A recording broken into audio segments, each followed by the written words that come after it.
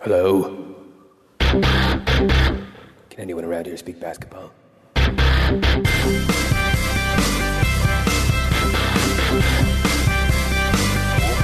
it is. It's the Confederacy of Dunks Basketball Podcast.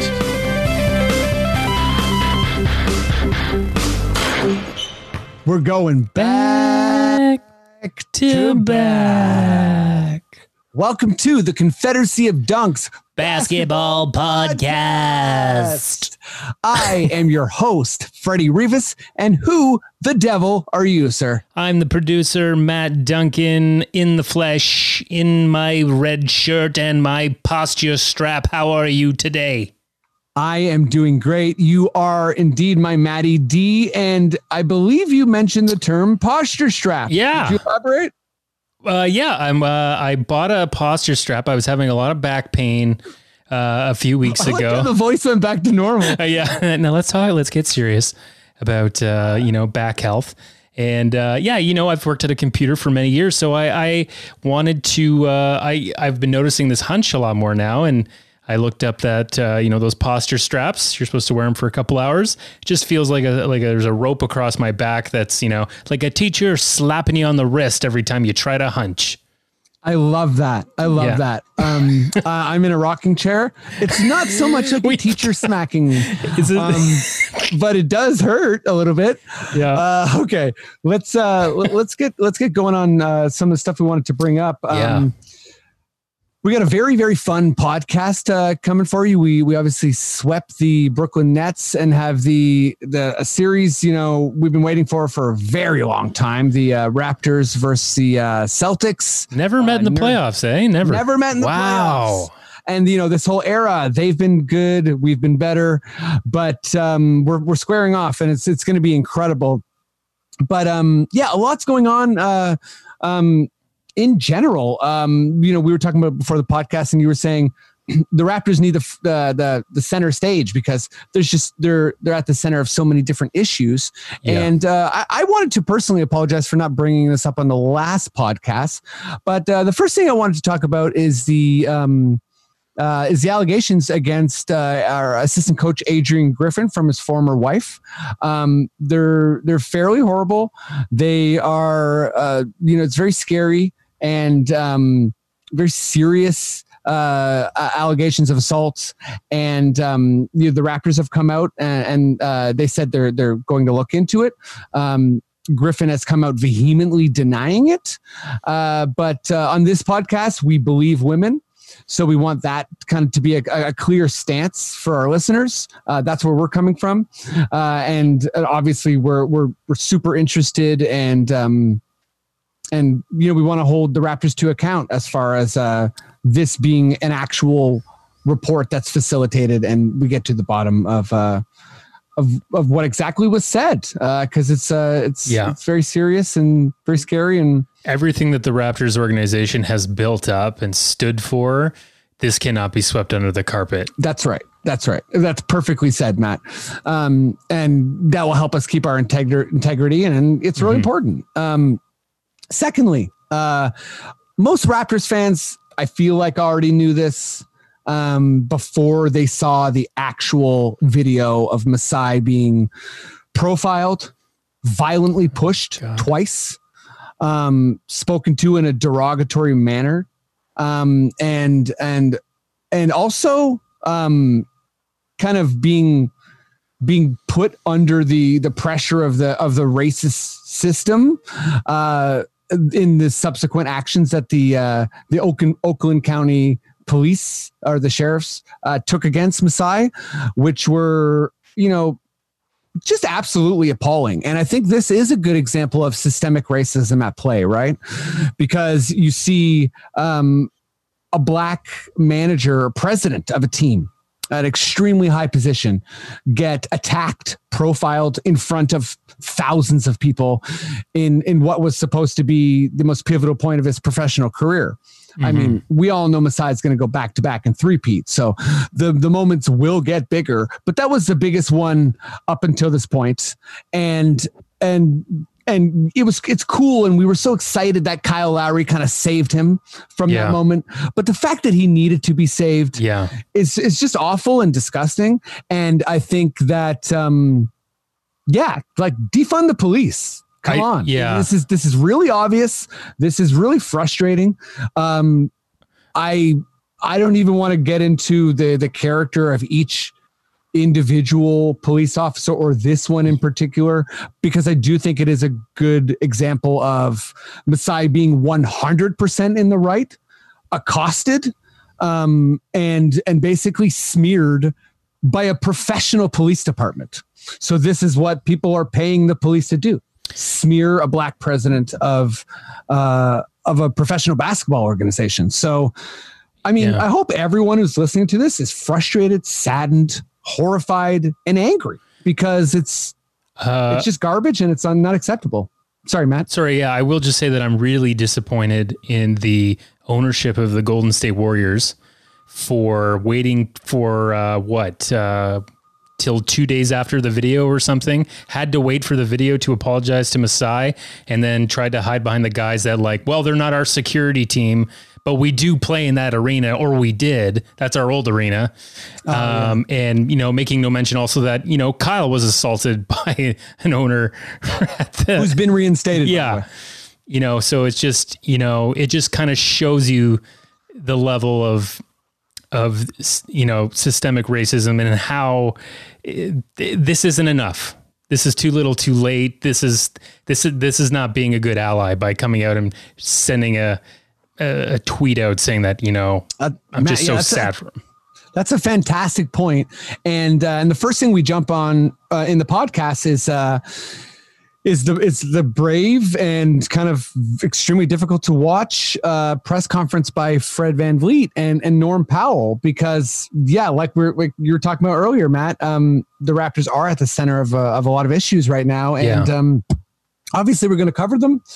I think let's just jump into the pod. Remember, everyone, write your city councilor. Racism is obviously alive and well, and thriving in some circumstances. So you have to fight that. We each individually have to fight that. This isn't something that will go away quietly or with, just like in writing. Like it's amazing that the players are kneeling and the Black Lives Matters on the court. But please watch Norm's press conference and watch Fred's press conference as well, because they really lay it out quite eloquently. And well, Matt, let's jump into Pod 161. There's a lot of basketball stuff going on. Obviously, anyone looking for the wild Luka stuff, we got that too. Matt, if you feel like we're ready to go, please just give me the okay. Okay.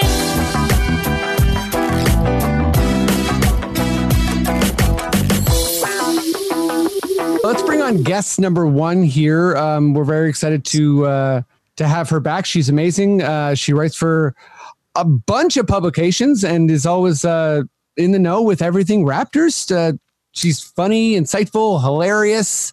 We're always super lucky to have her. Give it up as loud as you can for Katie Heindl.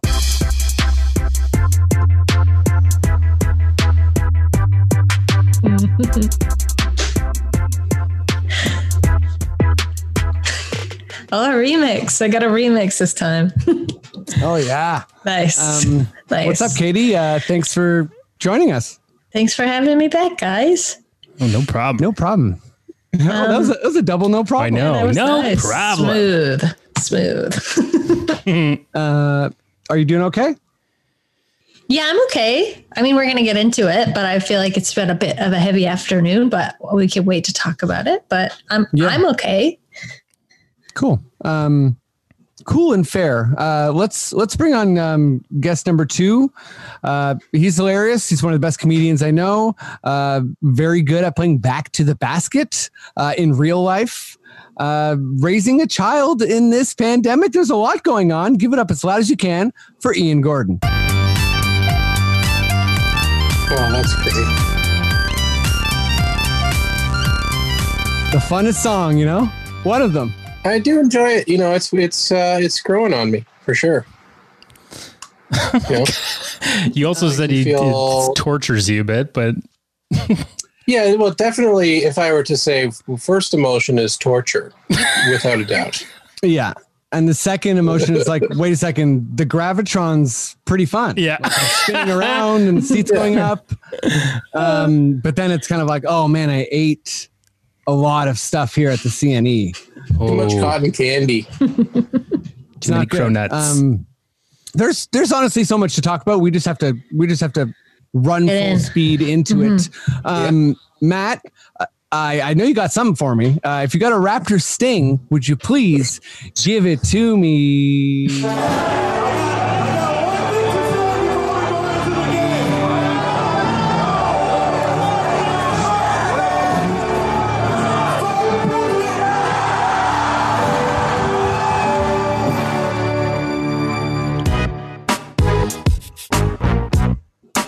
Okay, that's a hot sting if I've ever heard one. Let's get right into the Fred VanVleet press conference. So I just watched back to back the Fred presser and the Norm presser, and we're super lucky to have Katie on the show, who was there covering the press they're in a Zoom. They're in a Zoom. Yeah. But I mean, for today's times, like that's there. True. You know? Yeah. I guess I should have asked, were you also covering Norm's?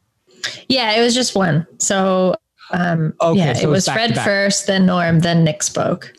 Oh, okay. I wasn't able to watch the Nick speak, but I don't want to set you up in the wrong direction or anything, but I feel like we'll be similarly saddened and frustrated. But where are you at listening to Fred speak so candidly? I mean, it was horrible. I have to say that like one of the things that has kind of clawed at me all day since that happened, and seeing kind of like not all, but quite a large percentage of the media's response who was either like in that room, who covers the Raptors, or who has like seen it secondhand, just this weird response of being like, wow, it's so powerful, so visceral, this stuff. That's the most candid I've ever heard an athlete speak. Like, I feel like there's something very inherently gross about that, because the reason why they're speaking in such a frustrated, really like, honestly, like fearful, like Fred was like up, like extremely out of it when he started talking about it.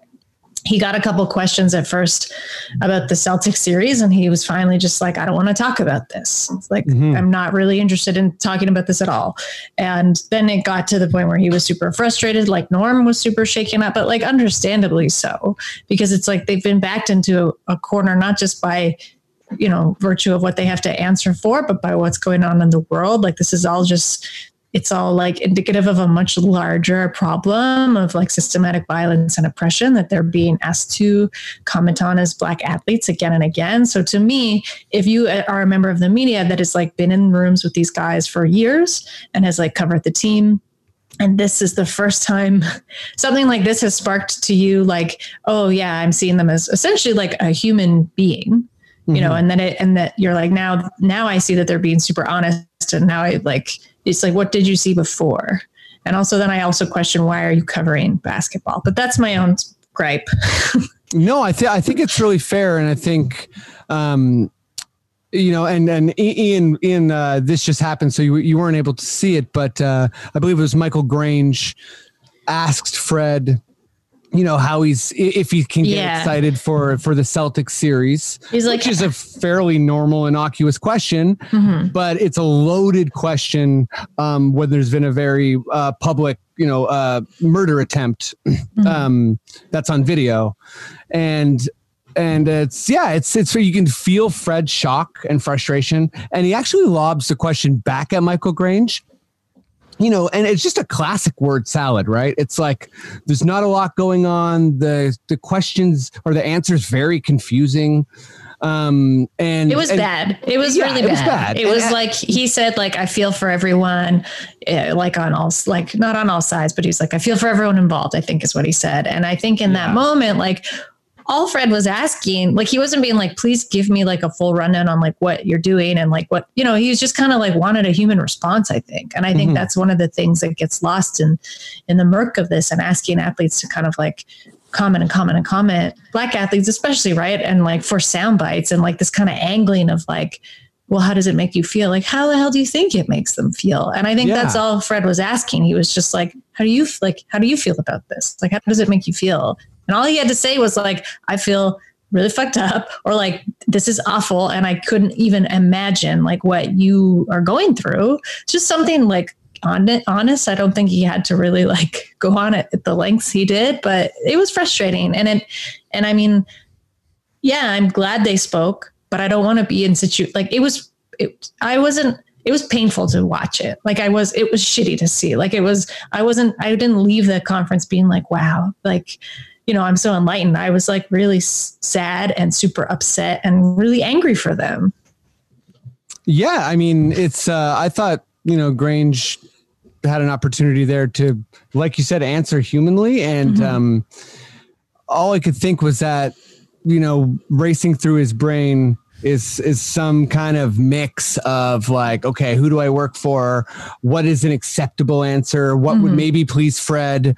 What would maybe be like a decent comment for the Black community? And none of what was going through his mind was how he actually felt when he probably watched the video, which you should feel like dismay, horror, shock, anger, you know, at this man being, you know, shot in the back 7 times in front of his family. And, yeah, I think it does kind of like, I'm glad you brought up the human aspect, because it is, you can tell Fred, you know, it's like he's trying to initiate that conversation. And even after that answer, there was a part of me that was like, oh man, I wonder if Fred's going to be like, well, that sucked. But, you know, even his response, his response was like, I know, right? Like his response to Grange was basically like, yeah, I put you on the spot, but this is all so messed up. And I'm here, you know, basically, you know, putting my pain on display for you yet again. And, you know, I get it. 'Cause it's like, how many times are you going to show someone your scars before they believe you were ever cut in the first place? And it's, yeah, you know, it's definitely, I get where Fred's coming from. I talked about on this podcast the corporate aspect of how the NBA co-ops movements and has co-opted movements, and how they bury stories, like whether it's the Luke Walton incident, or, you know, I know I should even correct myself there, because I've heard a lot of good conversation recently about folks who refer to the George Floyd murder as the George Floyd incident. It should not be referred to as an incident, especially if you know what happened. Yeah. And this type of language, these types of barriers, you saw kind of Grange going through like the Rolodex of words that are maybe safe. And it's like, man, I think we're all at a point where we need to put more skin in the game and take bigger risks and be okay with the accountability. Sorry, I feel like I went on a bit of rant there, but I also just am so fresh off this and so frustrated and hurt for Fred, hurt for Norm. I think LeBron spoke. I'm hurt for all the players, all of the Black Americans watching this, everyone who I think has felt anything during this movement. You know, this is a reminder that there's just so much ugliness everywhere still. And I, you know, one of Fred's, I think Blake at the near the end of the presser asked him, you know, what can we do as media besides sharing articles and retweets and saying Black Lives Matter? And, you know, that was interesting too, right? Because it's like, hey, Fred, how do I do what I do? Yeah. And there's a bit of an angle there of like, figure that out. No, I know. I mean, I know Blake meant it earnestly, but that's something that I got caught on too, because it's like, you know, I get that you have the chance now to ask him, but if you had the opportunity, that's a thing you could ask him private if you really had an inquiry for him. Because again, you're like you're turning it around, as you said, like again, on a black athlete. I mean, I'm black, like a black man. I don't want to say black. I see this is a thing too. It's like the language around like how you quantify these responses when they're just like humans trying to talk through it. Totally. They're just people trying to like talk through and like process pain in real time. But for that, I think like, yeah, that's when, no one else has a responsibility to like tell you what you to do and like what kind of, at the bare minimum, like what you should be doing, right? And that's like educating yourself, like looking at like ways that you can help, whether that's like monetarily or like through other means of like privilege or access, and I think like as journalists and as writers who cover the team, there's been some movement and we're all trying to like post stuff before every game. People are like taking a stab at writing things that they care about just when it comes to causes, whether it's like COVID related or in Canada, we're like obviously doing like indigenous issued call outs and like things around Black Lives Matter. But that is just like, how do we keep that up when it's not at the forefront of a game and people aren't like paying attention? And also like Twitter is such one small, tiny, like insular sect, right, of the world. So like, how do you continue to make good? And I don't think it's up to Fred VanVleet or Norman Powell or anybody else to tell you how to do that. Yeah, and just back to the Blake thing too. I actually, I wasn't even meaning that to be like a negative thing on his part, but I thought it just kind of like highlighted the example. And Fred actually said that's a really good question, and I think that's because people aren't really like asking that question, and they're also, if they are. There's a bit of like a facetious quality to it. That's kind of like, what can we do? And like, should we do anything? Do we need to really? And it's a bit like, yes, we all need to. And that was Fred's answer. It was like, I think, those things are good. Kneeling for the anthem is good. Speaking out is good, but also it's going to take everything that all of us have, and that goes beyond our jobs and our publications and what we're on the record for, Yeah, no, absolutely. But yeah, sorry, Ian, I actually can't even see you right now. So I don't know if this is all new. Did you know anything about this press conference? No, actually I didn't, but, I agree with you and Katie on it. It's, by the sounds of it, when you ask a question like that as a reporter, it's a question, especially the wording and how it's a canned question. That question has been asked. The answer is out there. Figure it out for yourself. There's lots of information. As a professional, if you ask a question like that's loaded and canned, if you get caught off guard by an answer that's real and to the heart, then that's what happens when you ask a question like that. Yeah, and honestly, these athletes, we hold them to such a high standard, and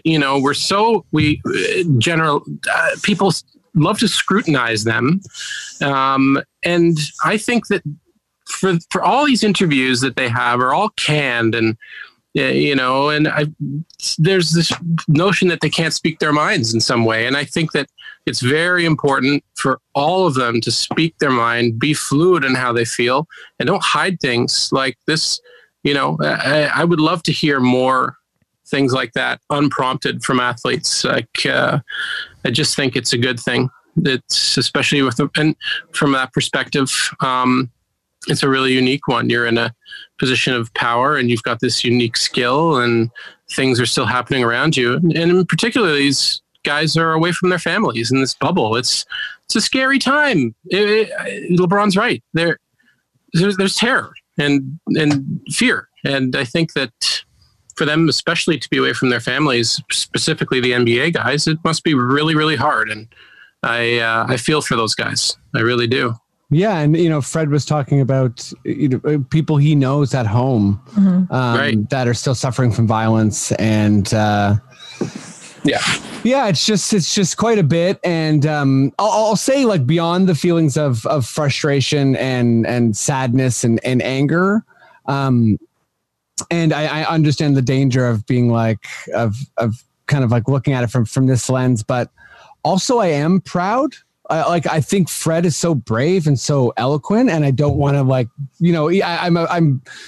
I'm dismayed that he has to be or is in the opportunity to, that is where we're at. But I was, crying and angry, and also like just so amazed by him. He's like 5-6 years younger than me. And I don't know, just like how lucid he was and how descriptive and real he was, it was a profound moment. Like it was a really, really special moment of an already kind of like special season. I mean, the only last thing I'll say on it is like to Ian's point as well. And your point too, kind of, is that, I haven't covered and been in locker rooms, obviously, for as long as some of these more like tenured writers. But from the time I have spent in there, like it's not difficult to have a quote like candid conversation. Like they talk honestly, they talk candidly all the time. Like a lot of the times the answers are as good as the questions being asked of them. And I think we easily get into repetitions because like that's what basketball is. Like it is a lot of repetitions, throughout 4 quarters. So the questions kind of revolve around that. And when you can get off script, and I mean, it's not even off script again, it's just like talking to somebody like a person a little bit and like taking a little bit more interest in them than their production quote, like on court. Right. Yeah. So I think like I haven't found it difficult to like speak with players and have them like, look you in the eye and just like talk to you normally, because that's, if you talk to them like that, it goes a long way. So I think there's something to be said for like how we approach our relationships in spheres like that all the time. Right. And not really like trying to angle of like what you can get out of somebody. Right. Like, am I going to get this soundbite if I provoke this comment? Yeah. Well, I mean, from like a very larger, like obvious perspective, we definitely need more Katie's everywhere. Cause I think we'd have a lot more meaningful conversation and certainly better questions. But thanks, bud. Yeah, no problem. Okay, not in a moving on sense, because I don't want to move on, but I do want to talk about other Raptors stuff that's going on. There's so much. Ian, I'm going to go to you first, and let's just give me something on this franchise first sweep. So a bevy of records were broken. Our bench scored 100 points in the last game. We'll save the Kyle talk for a sec, but yeah, is there an extra sweet moment in this sweep for you? I don't know. It was nice that it was Brooklyn, because we've had our challenges with them over the years, and they've been a thorn, and we kind of sweep them away. It feels good. But I just love the way they played. I think that having Nick playing so many guys in Game 4 is awesome. I just love seeing that. And I know it was a different kind of game, but in particular, the swagger, the togetherness is really nice to see, because it's going to get harder as things progress. It already will right away. But when Brooklyn kind of gave us their best shot in Game 2, and we held them off and said, no, this is us in 4. It was over after that Game 2. And I think so. You do that if you're a Raptors fan, if you're a basketball fan, you watch basketball, you kind of knew. You're like, okay, that was our best shot. We swiped them away pretty effortlessly. And it's a wrap. So to see that and to know that sort of like in your heart after what happened last year, it's a new feeling as a Raptors fan. You kind of previously you'd be like, well, let's see. But now it was just like this notion of like, right. It felt like you in this rocking chair. That's, you know what I mean? By the way, I'm for those who don't know, I'm in a rocking chair because my usual sitting position hurts my back. Matt thinks it's going to hurt my back even more, but I'll let you know next week. Ian, that was such a perfect answer because, okay, there's a part of me that's not a hardcore Raptors fan that is like, what do you mean? You won game 2 and you know that you won the series? Like, there's a part of me that it's like, I feel like that's how birders talk to each other. It's like when there's a male cardinal about, you can just sense it. Or like, there's kind of this, weird birding joke. No, you're right though. You kind of knew. It was like, you can tell these things, especially in basketball, when, in particular, when it's like a 1 or an 8 or a 2-7, there's sort of like that one punch that gets thrown. And if it does nothing, that's it. You know what I mean? The armor's off. And it kind of was that after that. And I haven't felt that way with the Raptors team really before. Me, I've only felt it the other way, which is getting swept by Cleveland or swept by Washington. Yeah, and you can feel when a team you for sure can feel like when a team throws their best punch and they're exhausted. Like I think in that game too, even the third quarter, LeVert looked like he didn't have much left because he was giving it all. And this is the bubble too. You don't have your like home crowd being like, come on. You're just like, well, fuck, we're done. They can change it. They can edit it around. We need a whole arena of like those like Zoom screens filled with you saying, come on. But it could be bad or good. It's just a motivating sound. It's right in the middle of bad and good, that sound. Yeah. Katie, what do you have a sweetest moment from that series? From the series, I wish I didn't see game 3 live, and I wish I did, because I think that was the most like, just like, I think for me that I didn't have that sense. I knew game 2 was like, obviously the Nets came out. That was the hardest they did come out, but I didn't know then, like you guys did, that they were gonna take it. I guess I still have a little bit of like PTSD, Raptors fans PTSD. That's also very Raptors fan of you. Yeah. I liked that I got to see so much of the bench. Like I'm a real big fan of Paul Watson Jr. I'm so glad that awesome. Like Stanley Johnson's finally got his moment in the sun. All it took was like a pandemic and a beat in a bubble, but he's there now. It's Stanimal time. That's all. That's all that matters. Yeah. And I like that because like, I think, things are going to get harder. And like this sort of, I wouldn't even call them like, for a lot of other teams, like that would be their second, like the deep bench. Cause the bench is essentially like so interchangeable with the starters at this point. So I feel like we don't really even have a true bench. So then like the deep bench is almost like, I guess what the true bench would be on another like team.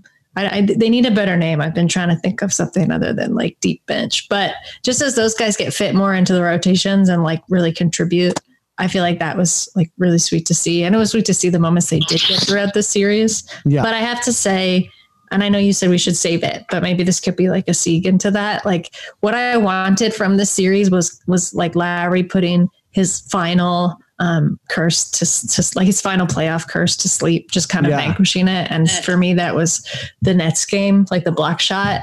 So I think I'm a bit sad that he wasn't. I'm glad that the team rallied for him and pulled it off, but like I was not happy in the way that I thought I would be after game 4. I was just like, I was pretty upset actually. And I thought that was very strange.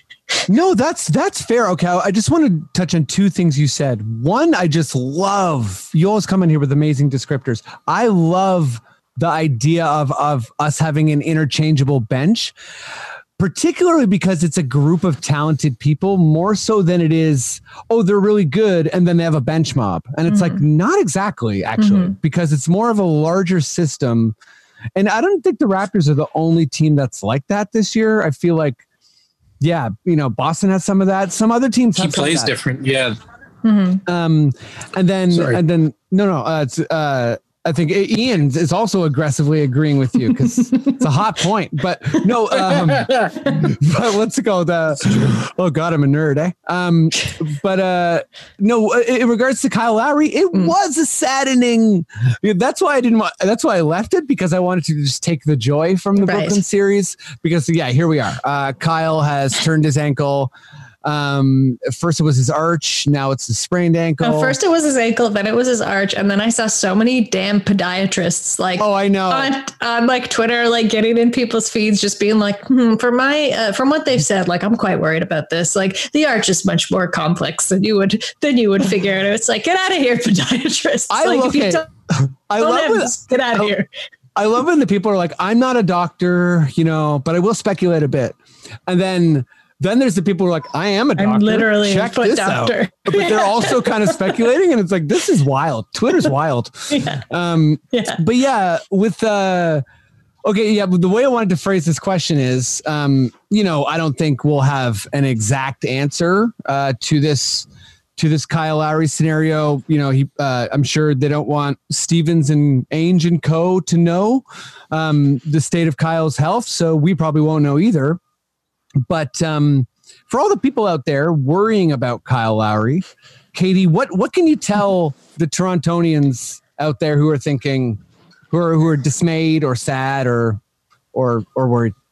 Well, I mean, first, remember that he played through last season's playoffs with like his thumb basically falling off. Yes. And like wearing an actual oven mitt around when he wasn't playing basketball just to get through it. So, I mean, he's super tough. He is super resilient. The oven mitt part is insane. He needs to just I was trying to think of like talking to some people of what the equivalent of that could be for his foot, but it's Uggs. So he's got to get some Uggs stat to wear around in the bubble. Yeah. But yeah, I mean, I guess just like, don't forget how tough he is. And like, I think that's what was maybe for me so worrying when he did leave, because we've seen him just like, yes, I was like, oh shit, like it's got to be really bad if he fouled somebody so he could get off court and like then just quickly left, like didn't even wait. So I was worried about that at first. I can't say that didn't alarm me, but from what I've heard, I know he was practicing today. There was some. That's encouraging. The bubble is funny because like you have journalists who are just like, I saw Kyle Lowry walking and he wasn't limping. It's like, is this news? Like, could we credit this in a story? Not really. It's just Works like observation. Yeah. But there you go. That's what I heard. He was walking around. He wasn't walking with a limp. So yeah, that checks out as news on COD. Okay. Yeah. I don't think he's going to play. Will he play in game one? He could. I don't think he'll play a lot. That's fine. Yeah. That's what we want. But I also think, look at what this team has been able to pull off all season with like injury after injury after injury. And you have said essentially now, like knock on wood, you've got everybody else is healthy. And Lowry, even if he's got to take it easy a little bit to start, that's okay. Like they did very well with a lot worse. Yes. My message is similarly that like Kyle is going to be okay and has been passing the torch for a very long time already. Mm-hmm. So this is just another part of that. Ian, what would your message to Torontonians who are just running wild on the DVP, worrying about Kyle Lowry, screaming at the DVP, the road itself? What's your message to them about Kyle Lowry? First thing I would say is between Don Mills and Eglinton, take a look in the median for hedgehogs and gophers, and people throw them apples, and there's apple cores that they eat. I swear to God, I believe you. Have a look. That's what I would say. Calm yourself by observing a wild DVP hedgehog. It would be beautiful, gopher. Probably a hedgehog. Oh yeah, I mean they're unperturbed, right?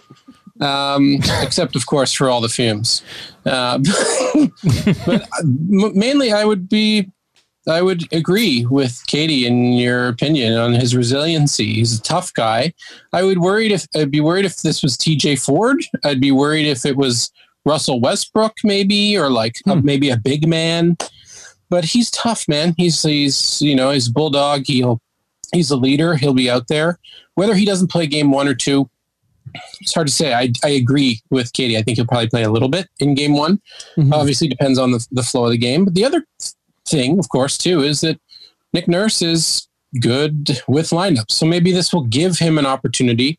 You want your captain out there. It's his team, but maybe he'll be able to fiddle with lineups a bit and find a little, sort of like wedge in Boston's armor in some way by playing a lineup that he wouldn't have played if Lowry was in the game. We have a lot of stuff to throw at them, whether it's going big or small or a combination of both. So it'll be interesting to see what they do rotation-wise without him. So I'm not. The Celtics are a good team. They're well coached. I'm not chilling, but I'm not freaking out. Ooh, okay. This is a perfect transition because, we're all in the same place. I think Kyle is going to ease his way back in. Hopefully, it's that level of serious. And for anyone who's ever listened to this podcast, they know that I have a deep hatred for the Boston Celtics, and not for Brad Stevens, the man, more so the figure, and which really got going when I think it was Bill Simmons asked, "Would you rather have Giannis Antetokounmpo or Brad Stevens?" And that's when I just lost it, and Stevens became a symbol for me of people caring too much about systems and coaching and not really appreciating that the players are what's extra special, not the coaches. But here we are. So you just kind of went right into it, Ian. We got CLY, by the way. Congratulations to Coach of the Year Nick Nurse versus Brad Stevens and the Boston Celtics. I think I'm not going to go on the record and say this, but if we do lose to the Celtics, I need to go on a year-long vacation and think. I don't know. Yeah, I don't know. I don't know what to do. It won't be good for me. I've been confident for a long time against Boston. I don't want to say my confidence is shaken, but I respect how good they are, and I've watched all of their games in the bubble and against Philly, and I know, whatever Philly, but I think Boston's an excellent team that with great coaching and high IQ everywhere and good everything. So wait, that's a giant ramble from me. But Ian, just sticking with you, who is the thicker binder between Nurse and Stevens? What are you any wild tricks you're expecting? I don't know. I think there'll be a lot of chess match stuff like lineups and things like that, and interesting timeouts and everything else. But I don't know. I think maybe Stevens has a bigger binder in terms of his actual plays that he runs. But, and you might be able to give him the tic-tac-toe card, perhaps. Not that Nurse is not skilled at that. He runs amazing plays too. But I think that Nurse has kind of the more intrinsic coaching value that Stevens has a bit. But the best coaches have is the sort of the player coach. You've got your guys playing for you as well. You see that in Popovich and, Phil Jackson, especially in that documentary. They love the guy, you know what I mean? They're going to bat for him and he goes to bat for them. And that, I'm sure Stevens has a great rapport with his players. I'm not saying he doesn't, but I think Nurse is kind of he specializes in that innately. He seems to be very good with that. And, it's weird to think something like that would get you over the hump because the NBA is so weird. It could come down to, a shot clinking the wrong way. So the series will be close. They're two good teams. I think we probably are a bit deeper if I'm looking at their roster. I'm biased, but I like ours better. Our bench trench, you know what I mean? We're there, and we've got guys in particular down the rotation that have played a lot. So they're not going to come into the playoffs with shaky knees. They're ready to go. So I think, I don't know. I would say that binder wise, Stevens is better, but you can't put in a binder what Nick Nurse kind of has.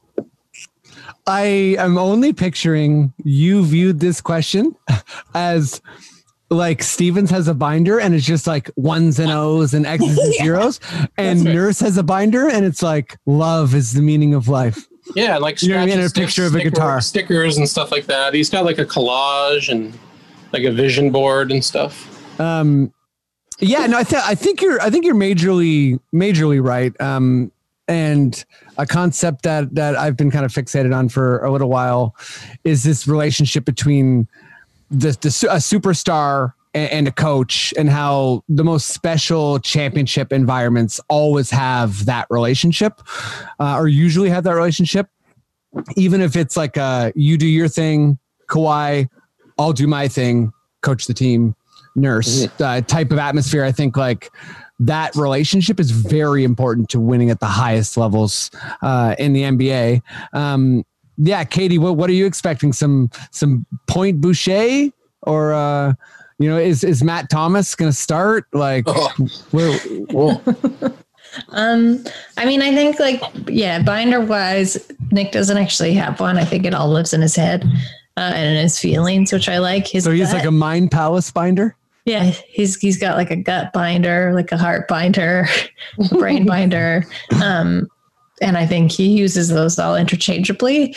Mm-hmm. I think like one thing I like about Nurse obviously is like how, again, to go back to just like all the injuries and upsets that the team went through this year, how more intuitive it kind of made him and them.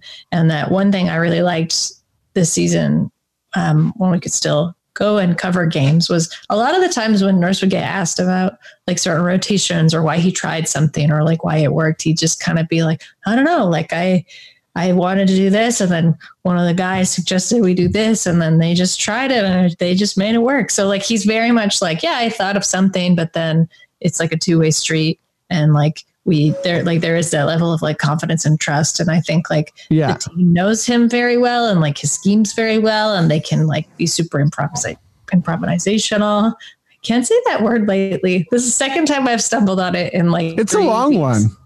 Improv. This is tough. I'm not going to do it. It's late in the day. Anyway, but the fact that they feel like confident and like free to be able to do that, I think is a factor that you can't really take away from the team. It's obviously more of an intangible, but I don't know. It's big though. You see Fred and Nick and Kyle having these discussions all the time. Mm-hmm. Sorry. No, I don't know Boston as closely in terms of like what they talk about, like, behind the scenes. They obviously have some extremely deep, and like, it's unfortunate to me how much I like most of Boston's players. I'm sorry. Yeah, me Freddie. Too. No, I like the players too. Yeah. Honestly. Agree. Yeah, they're very like, I like so many of those guys except for Tice. He's an evil guy. And I don't like Brad Stevens. I feel like he's a weird child coach. He always looks like he's having a temper tantrum. Something about the shirts they wear in the bubble makes his eyes look even more demonic, which I don't like at all.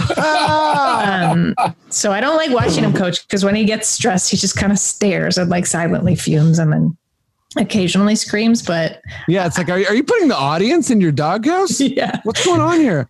But yeah, I don't know. I think I'd say we're in better shape just based on what the team had to go through this year to like throw some weird stuff out when we need to, and like not get too stubborn and not get too stuck when plays don't work, because there's going to be a lot of shit they dream up that's just like going to fall super flat too. That's what happens as well in playoff series. Yeah, that's a great point. And I think both teams will be good at that, but I think that is a Nick Nurse advantage, is it's like this embracing of failure. It's kind of like, oh yeah, we tried all this stuff, didn't work. Oh, well, let's try this next thing. And it's kind of, there's this idea of like, we will figure it out. And we all work together and trust in each other. And one thing I was going to say, just kind of, I feel like you guys covered this question perfectly, but until he cools down, I think if Fred is playing with the point guard, that's one thing. I think if he gets to play with someone who's 6'5" or 6'6", like Norm,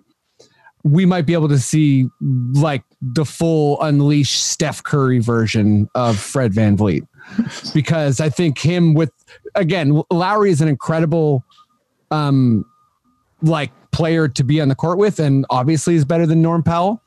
But there's something about being the point guard and having the four other people as your weapons on the court that I think certain people can take them to a higher level.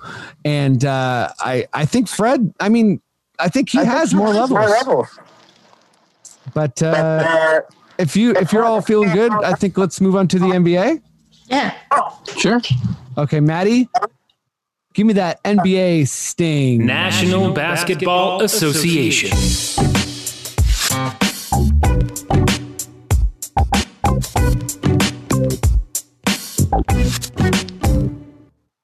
Oh, I got the point from Matt. That was cool. Well, I mean, did you hear it? I just knew. I didn't hear it, but I got the point, which felt It felt like I heard it in my bones. Let's just hit up some quick NBA stuff, and we'll finish off some quickish questions. But did you watch the Clippers? By the time people listen to this, there will be a game 5. So maybe Luka's going to do something even more insane. But yeah, what are you thinking about this Mavs Clippers series? Like, it was the series that I was the most excited for. I kind of thought Luka would get beat up pretty good. Or not like beat up. I mean, I just thought that, Kawhi, PG, a team full of vets. I just thought he was going to have a hard time. I didn't think that he was going to be like, I'm better than all of you, which we'll see how the series ends. But yeah, Luka, what do you think? I like Luka a lot. He's kind of come alive in a different way in the playoffs. But I have to be honest, this was one series that I found like super boring at first, and I did not get invested in. I like the Mavs too, so I didn't really know why, but I didn't feel like it had the kind of spark that a lot of these other early games did. And when there's basketball on, like for, I don't know, 24 hours a day, it feels like, you can sometimes got to pick and choose. Yeah. But yeah, that game was phenomenal. I think they're just focused. Like, what did Luka say? He was just like, I told you guys, like, there's no point in playing if you don't believe that like you can win and you can do it. And we always like believe that we could do it. And I think there's something, I know that's kind of corny, but I think there's something to be said for like cohesiveness in that sense. And just like believing that you can pull out a wild, like check, like across the court, like a heave, and just like land it. And that the Clippers just look so sad. Yeah. It's weird. Bummed out. The Clippers thing, I feel like, again, anyone who's been listening to this podcast for the year knows that I've been taking like every little dig I can at the Clippers. And it's a little less satisfying. Like, I knew that they weren't Kawhi plus the Raptors. Like, I knew that. And I think that I can see that now. But it's less fulfilling than I thought it might be, that their parts aren't like ours. Like, yeah, it's not. And again, maybe they just take off and I'm wrong. And Lou Williams and Beverly are better parts than Fred and Kyle, but I don't think they are. Ian, where are you at with, I guess, the series and Luka? Are you super impressed? Is he going to slow down?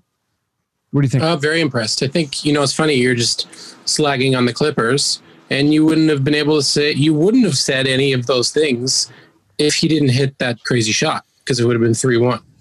Right. So that's true. Good point. I still think they would have looked depressed. Oh no, yeah, they would have looked depressed for sure. They do look strangely unhappy. Yeah. I think perhaps maybe it really is nice living in LA for them. I don't know. Being in Orlando in a bubble sucks. But I'm very impressed with Luka. He's 21 years old. I can't remember the last 21-year-old player who's done anything like this other than the guy named LeBron. He's definitely the best offensive player in the league under 25, for sure. You could make a case that he's already the best offensive player in the entire NBA at 21 years old. It just based on the statistics that he put up throughout the year, the huge triple doubles, but also the fact that traditionally in the NBA, young players in their first go round of the playoffs, now this is the bubble and things are different, they tend to wilt. Yeah, that's what I was sorry. Young man, and he's not wilting.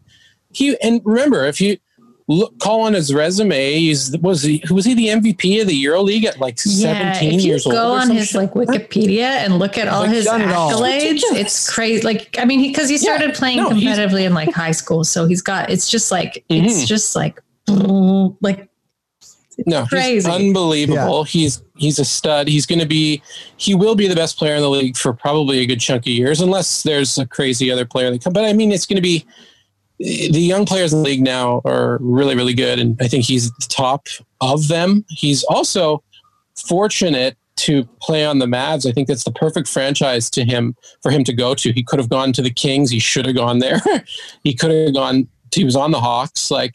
And both of those particular franchises are notoriously, bad with nurturing stars, young stars. And so Vlade Divac is a complete moron for not picking this guy. And even if Bagley becomes a great player, which he might do, Luka is an absolute generational superstar. So you think Luka's far as better I'm than concerned. Bagley? Are you going to say that on the record? Or? I'm putting it out there. Okay, wait. Last question That's here. my stamp, my lock. Yeah, you know what? You got to live with that. Sorry, dude. And guess what? I'm going to say it right here. Marvin Bagley is better than Luka. Okay. No. Hey man, Bagley could be a 2010 guy. Very possible. Oh, for sure. Okay. My last question. I'll stick with you, Ian, and then we'll go to Katie before quickish questions. But yeah, do you have a surprise playoff team? I guess it could be bad too. Thinking both good. Actually. I have the series, they're playing one another. I think that Utah and Denver have been a surprise. I think Utah, on the good side of things, they did. I mean, Mitchell, did he lose that? He lost the game that they lost with 61. You know what I mean? So yeah. I think it was 59. So their team is unbelievable. Like I thought more of Denver in particular last year and everything. I thought they would, I don't know about the Joker, but anyway, the Denver surprised me because they've played poorly, and Utah surprised me because I knew they had a good team, but I didn't think they would play this well in particular against Denver as an opponent. Yeah. My answer is also Utah because they're, Utah kind of generally has like I don't want to say boring, but it's a very specific style of play. And the first game I watched from them, it's like they're not playing the same way at all. They're playing way faster, and Gobert is doing all sorts of stuff that he wasn't doing before. And watching Mark come to the Raptors and fit in and, help bring us to a championship, I kind of wanted the same thing for Conley in the West, and for him to struggle for most of the season. And people start to think like, oh, wait a second, maybe is the team better if Ingles is in the lineup? And maybe they are, but for him to come in and just like not miss any shots, I've kind of been happy for him. And Utah, they haven't a surprise to me. Katie, do you have a surprise team? Yeah. Well, I have a surprise series. My surprise series that I'm like all in on and didn't anticipate being on is OKC and Houston. That's become like extremely fun. Yeah, it's a good. Mostly because I'm rooting for OKC, and it's like, in what world? Dort? It is, Dort's incredible, but it's also like, in what world am I like Chris Paul is the good guy and like not the I know. Yeah, Chris Paul is like, he got like, I feel like Scrooge came to his door and it's like, you got to be nice to other players, and they brought him to OKC. Scrooge doesn't even do that in the story. Oh yeah, do that. That's okay. Okay. Yeah, they do that to Scrooge. He's Scrooge in this. I don't know anything about Scrooge or ghosts. That's okay. But my biggest surprise, and I guess like this, I don't even mean this. Maybe I could mean it half dig, half surprise, but I'm surprised that the Lakers are as good as they are. Yeah, they're I'm actually kind of surprised at that. I didn't know if I was 100% in on like the Blazers taking that series, but I thought it would be a lot more competitive. It sucks that Dame is potentially hurt right now. Yeah. But I was kind of just like, throughout the first round, it's like, all right, when your like backups are like Dion Waiters, like J.R. Smith, Rondo, who's not playing, but like, when these are your options for like depth, that doesn't strike me as very. I know you have Anthony Davis. I know you have LeBron James, but I was also like, can LeBron like throw a whole team on his back for a whole series anymore? I'm not sure, but I guess like he did this time. So I'm still a bit shocked at that. Yeah, LeBron definitely does seem to have this thing where he can, like, in a series, he can take a punch and then be like, oh, okay, I figured this team out. Yeah. He's kind of really good at doing that. But I was one of those people, my friend was like, I don't know, Portland, Andrew, if you're listening, was like, oh, Portland, they might beat LA. And I'm like, dude, LA is going to smash Portland. And then as soon as the game one happened, I actually messaged him and I was like, how dare I? I was wrong. You were right. And I got, but they did. They frustrated them, like, and they did it very well. So that's why I was surprised, like, they couldn't keep it up. Obviously, the Lakers adjusted, but it doesn't seem like it takes, like a lot of these guys, like, it doesn't take a lot to get under Dwight Howard's skin. LeBron gets frustrated very easily. The difference is he will come back and just like destroy you in the way that he can. No, it's a good point though. They were rattled. Yeah, they can get rattled. So I think in the next round, if they have a team that can consistently rattle them, they won't go as far as anticipated. I also just like they hadn't, when they said like, oh, they haven't won. That was the first playoff series they'd won since like 2012. The Lakers? Yeah. Oh wait, they're in their first series. Their first win in the bubble was the first win they've had in the postseason since 2012, which was shocking to me because the narrative around the Lakers is just like, we've always been successful. Yeah. And I guess the last playoffs they were in, they were probably swept. It was probably one of Kobe's last series. Mm-hmm. I absolutely love that. And I think that's the main, I would probably have a lot of animosity towards the Lakers fans and the Lakers in general if they weren't, for most of my like obsessive basketball watching, like there was the Kobe Shaq era and the Kobe Gasol era, but then it was, it was pretty clear that Kobe was going to tank the franchise for a long time.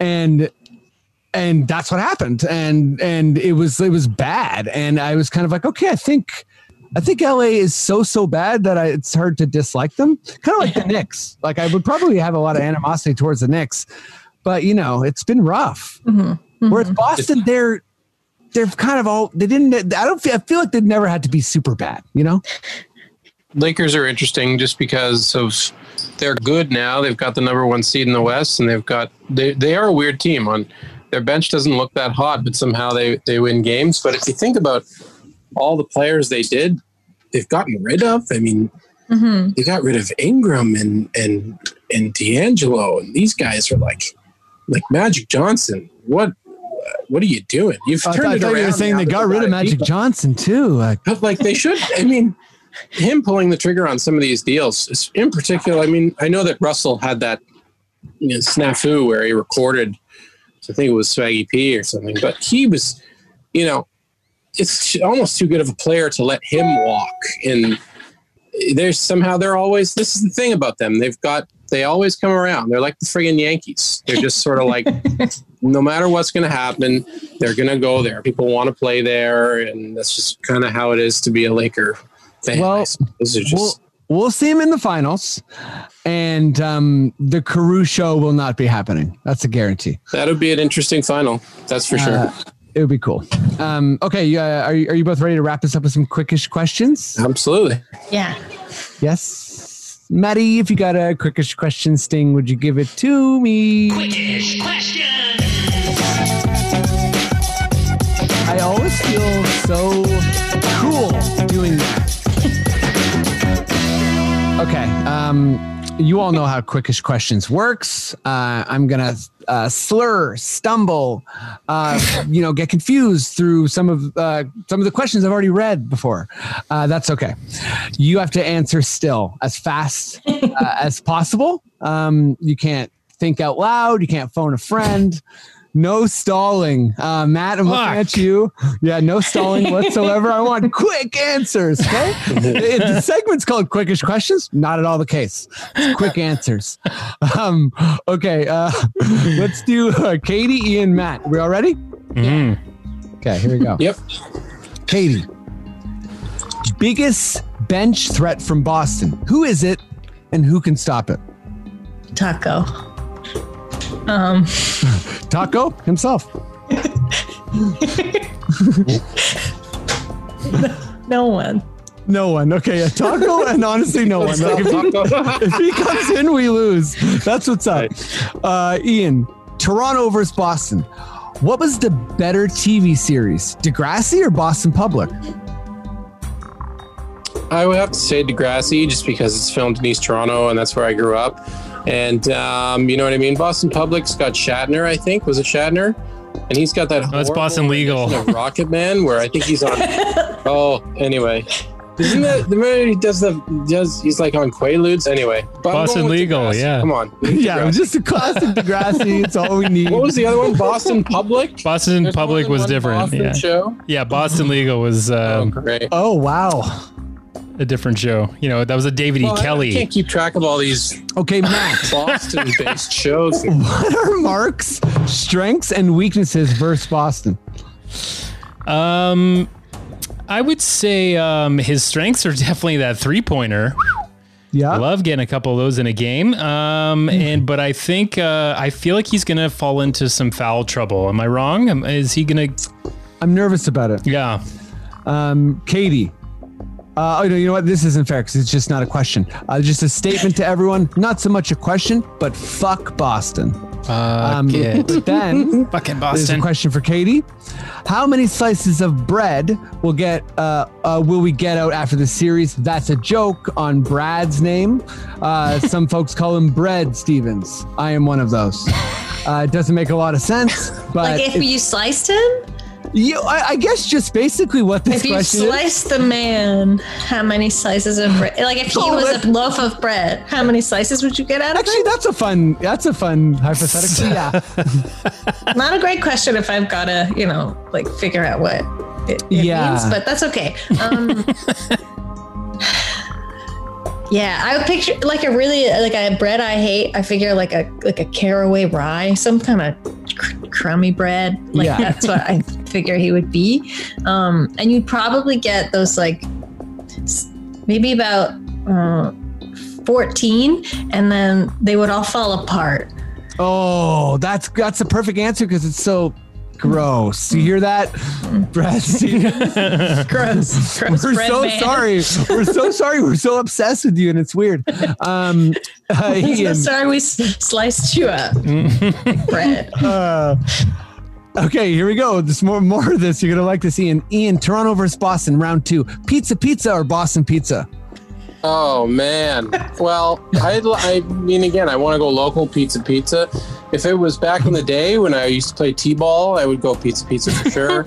But Boston Pizza also used to have this. They used to have this pizza where you could get a pierogi on it, which I kind of used to like. Great. But I'm going pizza because they invented dipping sauce. I feel. I think. Remember when it used Whoa. to come and it had the little press down like circle in the box, and it used Oh, to be yeah. free. They used to Yeah. come with I know. the pizza. Yeah. And then yeah. after a year, they were like, by the way, it's 50 cents. You're like, what the fuck? It's not okay. Yeah, that wasn't cool. But Matt, still, I'm going with them. what will be the hottest, worst take from U.S. media before the series starts? Oh boy, hottest worst take. Probably them saying, Boston in something. Boston, like if it's like a Boston in 5, a gentleman's sweep by Boston expected, something like that. Yeah, that's deserving of a They punch don't in the have nose. Kawhi. They don't have this. It's going to be that Yeah, there's a lot crap. of bad takes coming our way for sure. Yeah. Katie, if you have to pick one former Raptor in prime form and one current Raptor to team up to play 2-on-2 basketball against the Celtics, which 2 Raptors will you pick? Also, who do you think what's your Celtics pick? PJ Tucker and Kyle Lowry. Love it. And then honestly, anyone. I mean, I want to say like Enos Cantor and like, I don't know, and Daniel Tice. There you go. Love it. Ian, after Bill Russell drafted Kenny Smith in 1987, Bill asked Kenny to sit next to him on the team bus and on the plane.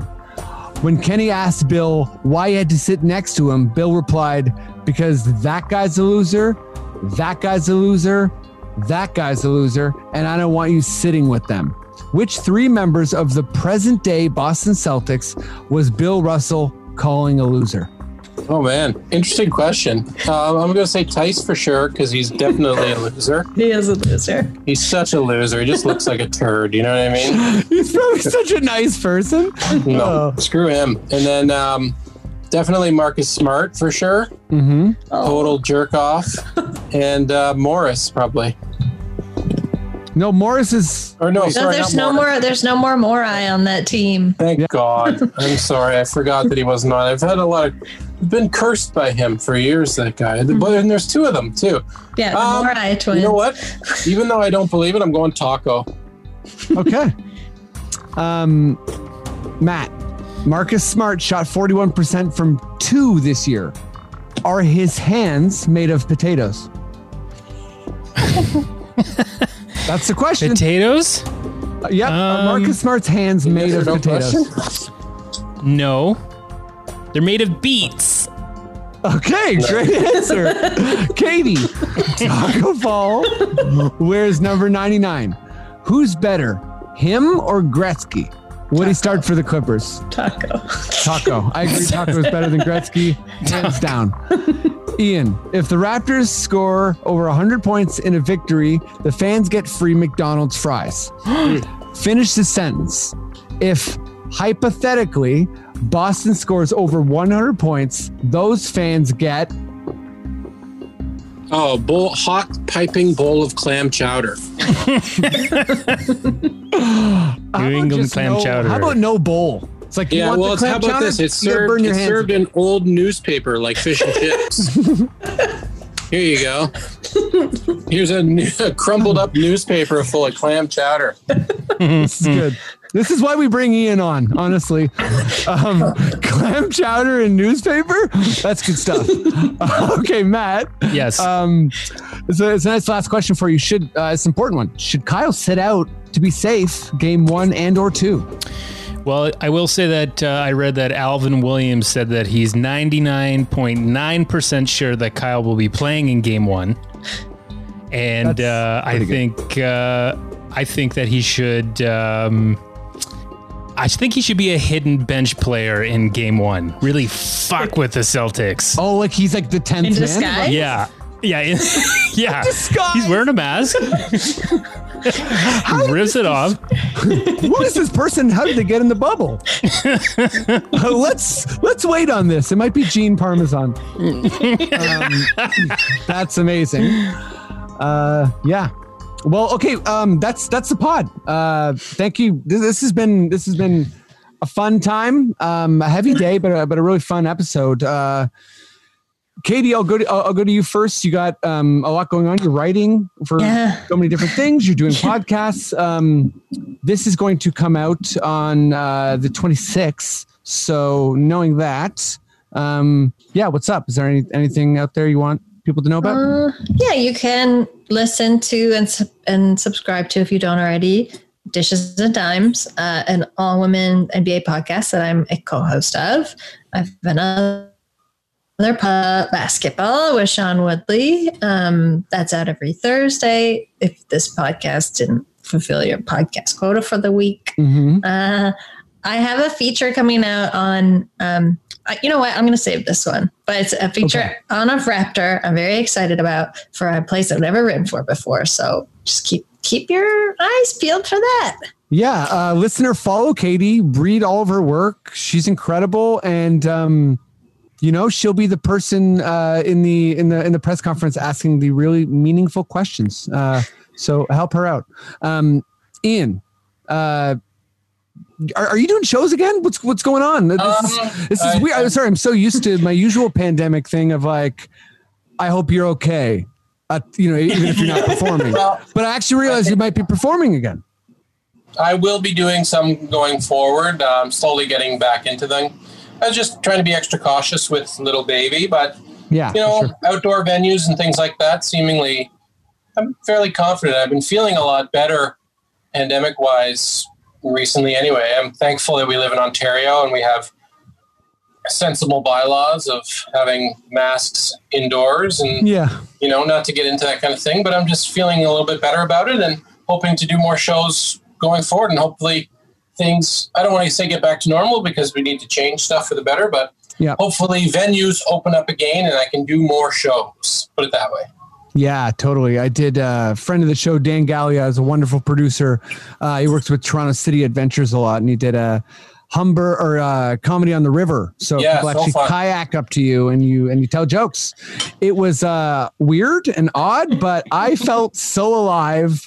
I don't even know how to describe it. And people were like laughing and drifting by, and I'm like, I don't care. Thank you. Did you say laughing like rafting and laughing? No, Yeah. like laughing. Yeah, I did say laughing. My Laughing. bad. Sorry, that's a good catch. No, I liked that. Laughing. No, that was just that's a Happy Freddy slur right there. That's an accident. But yeah, that's it. Thanks so much, everyone who listens to this podcast. Make sure to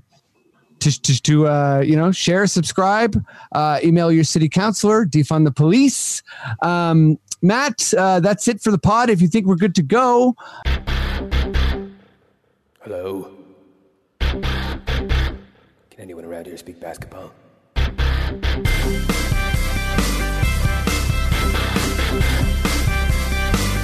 There it is. It's the Confederacy of Dunks Basketball Podcast.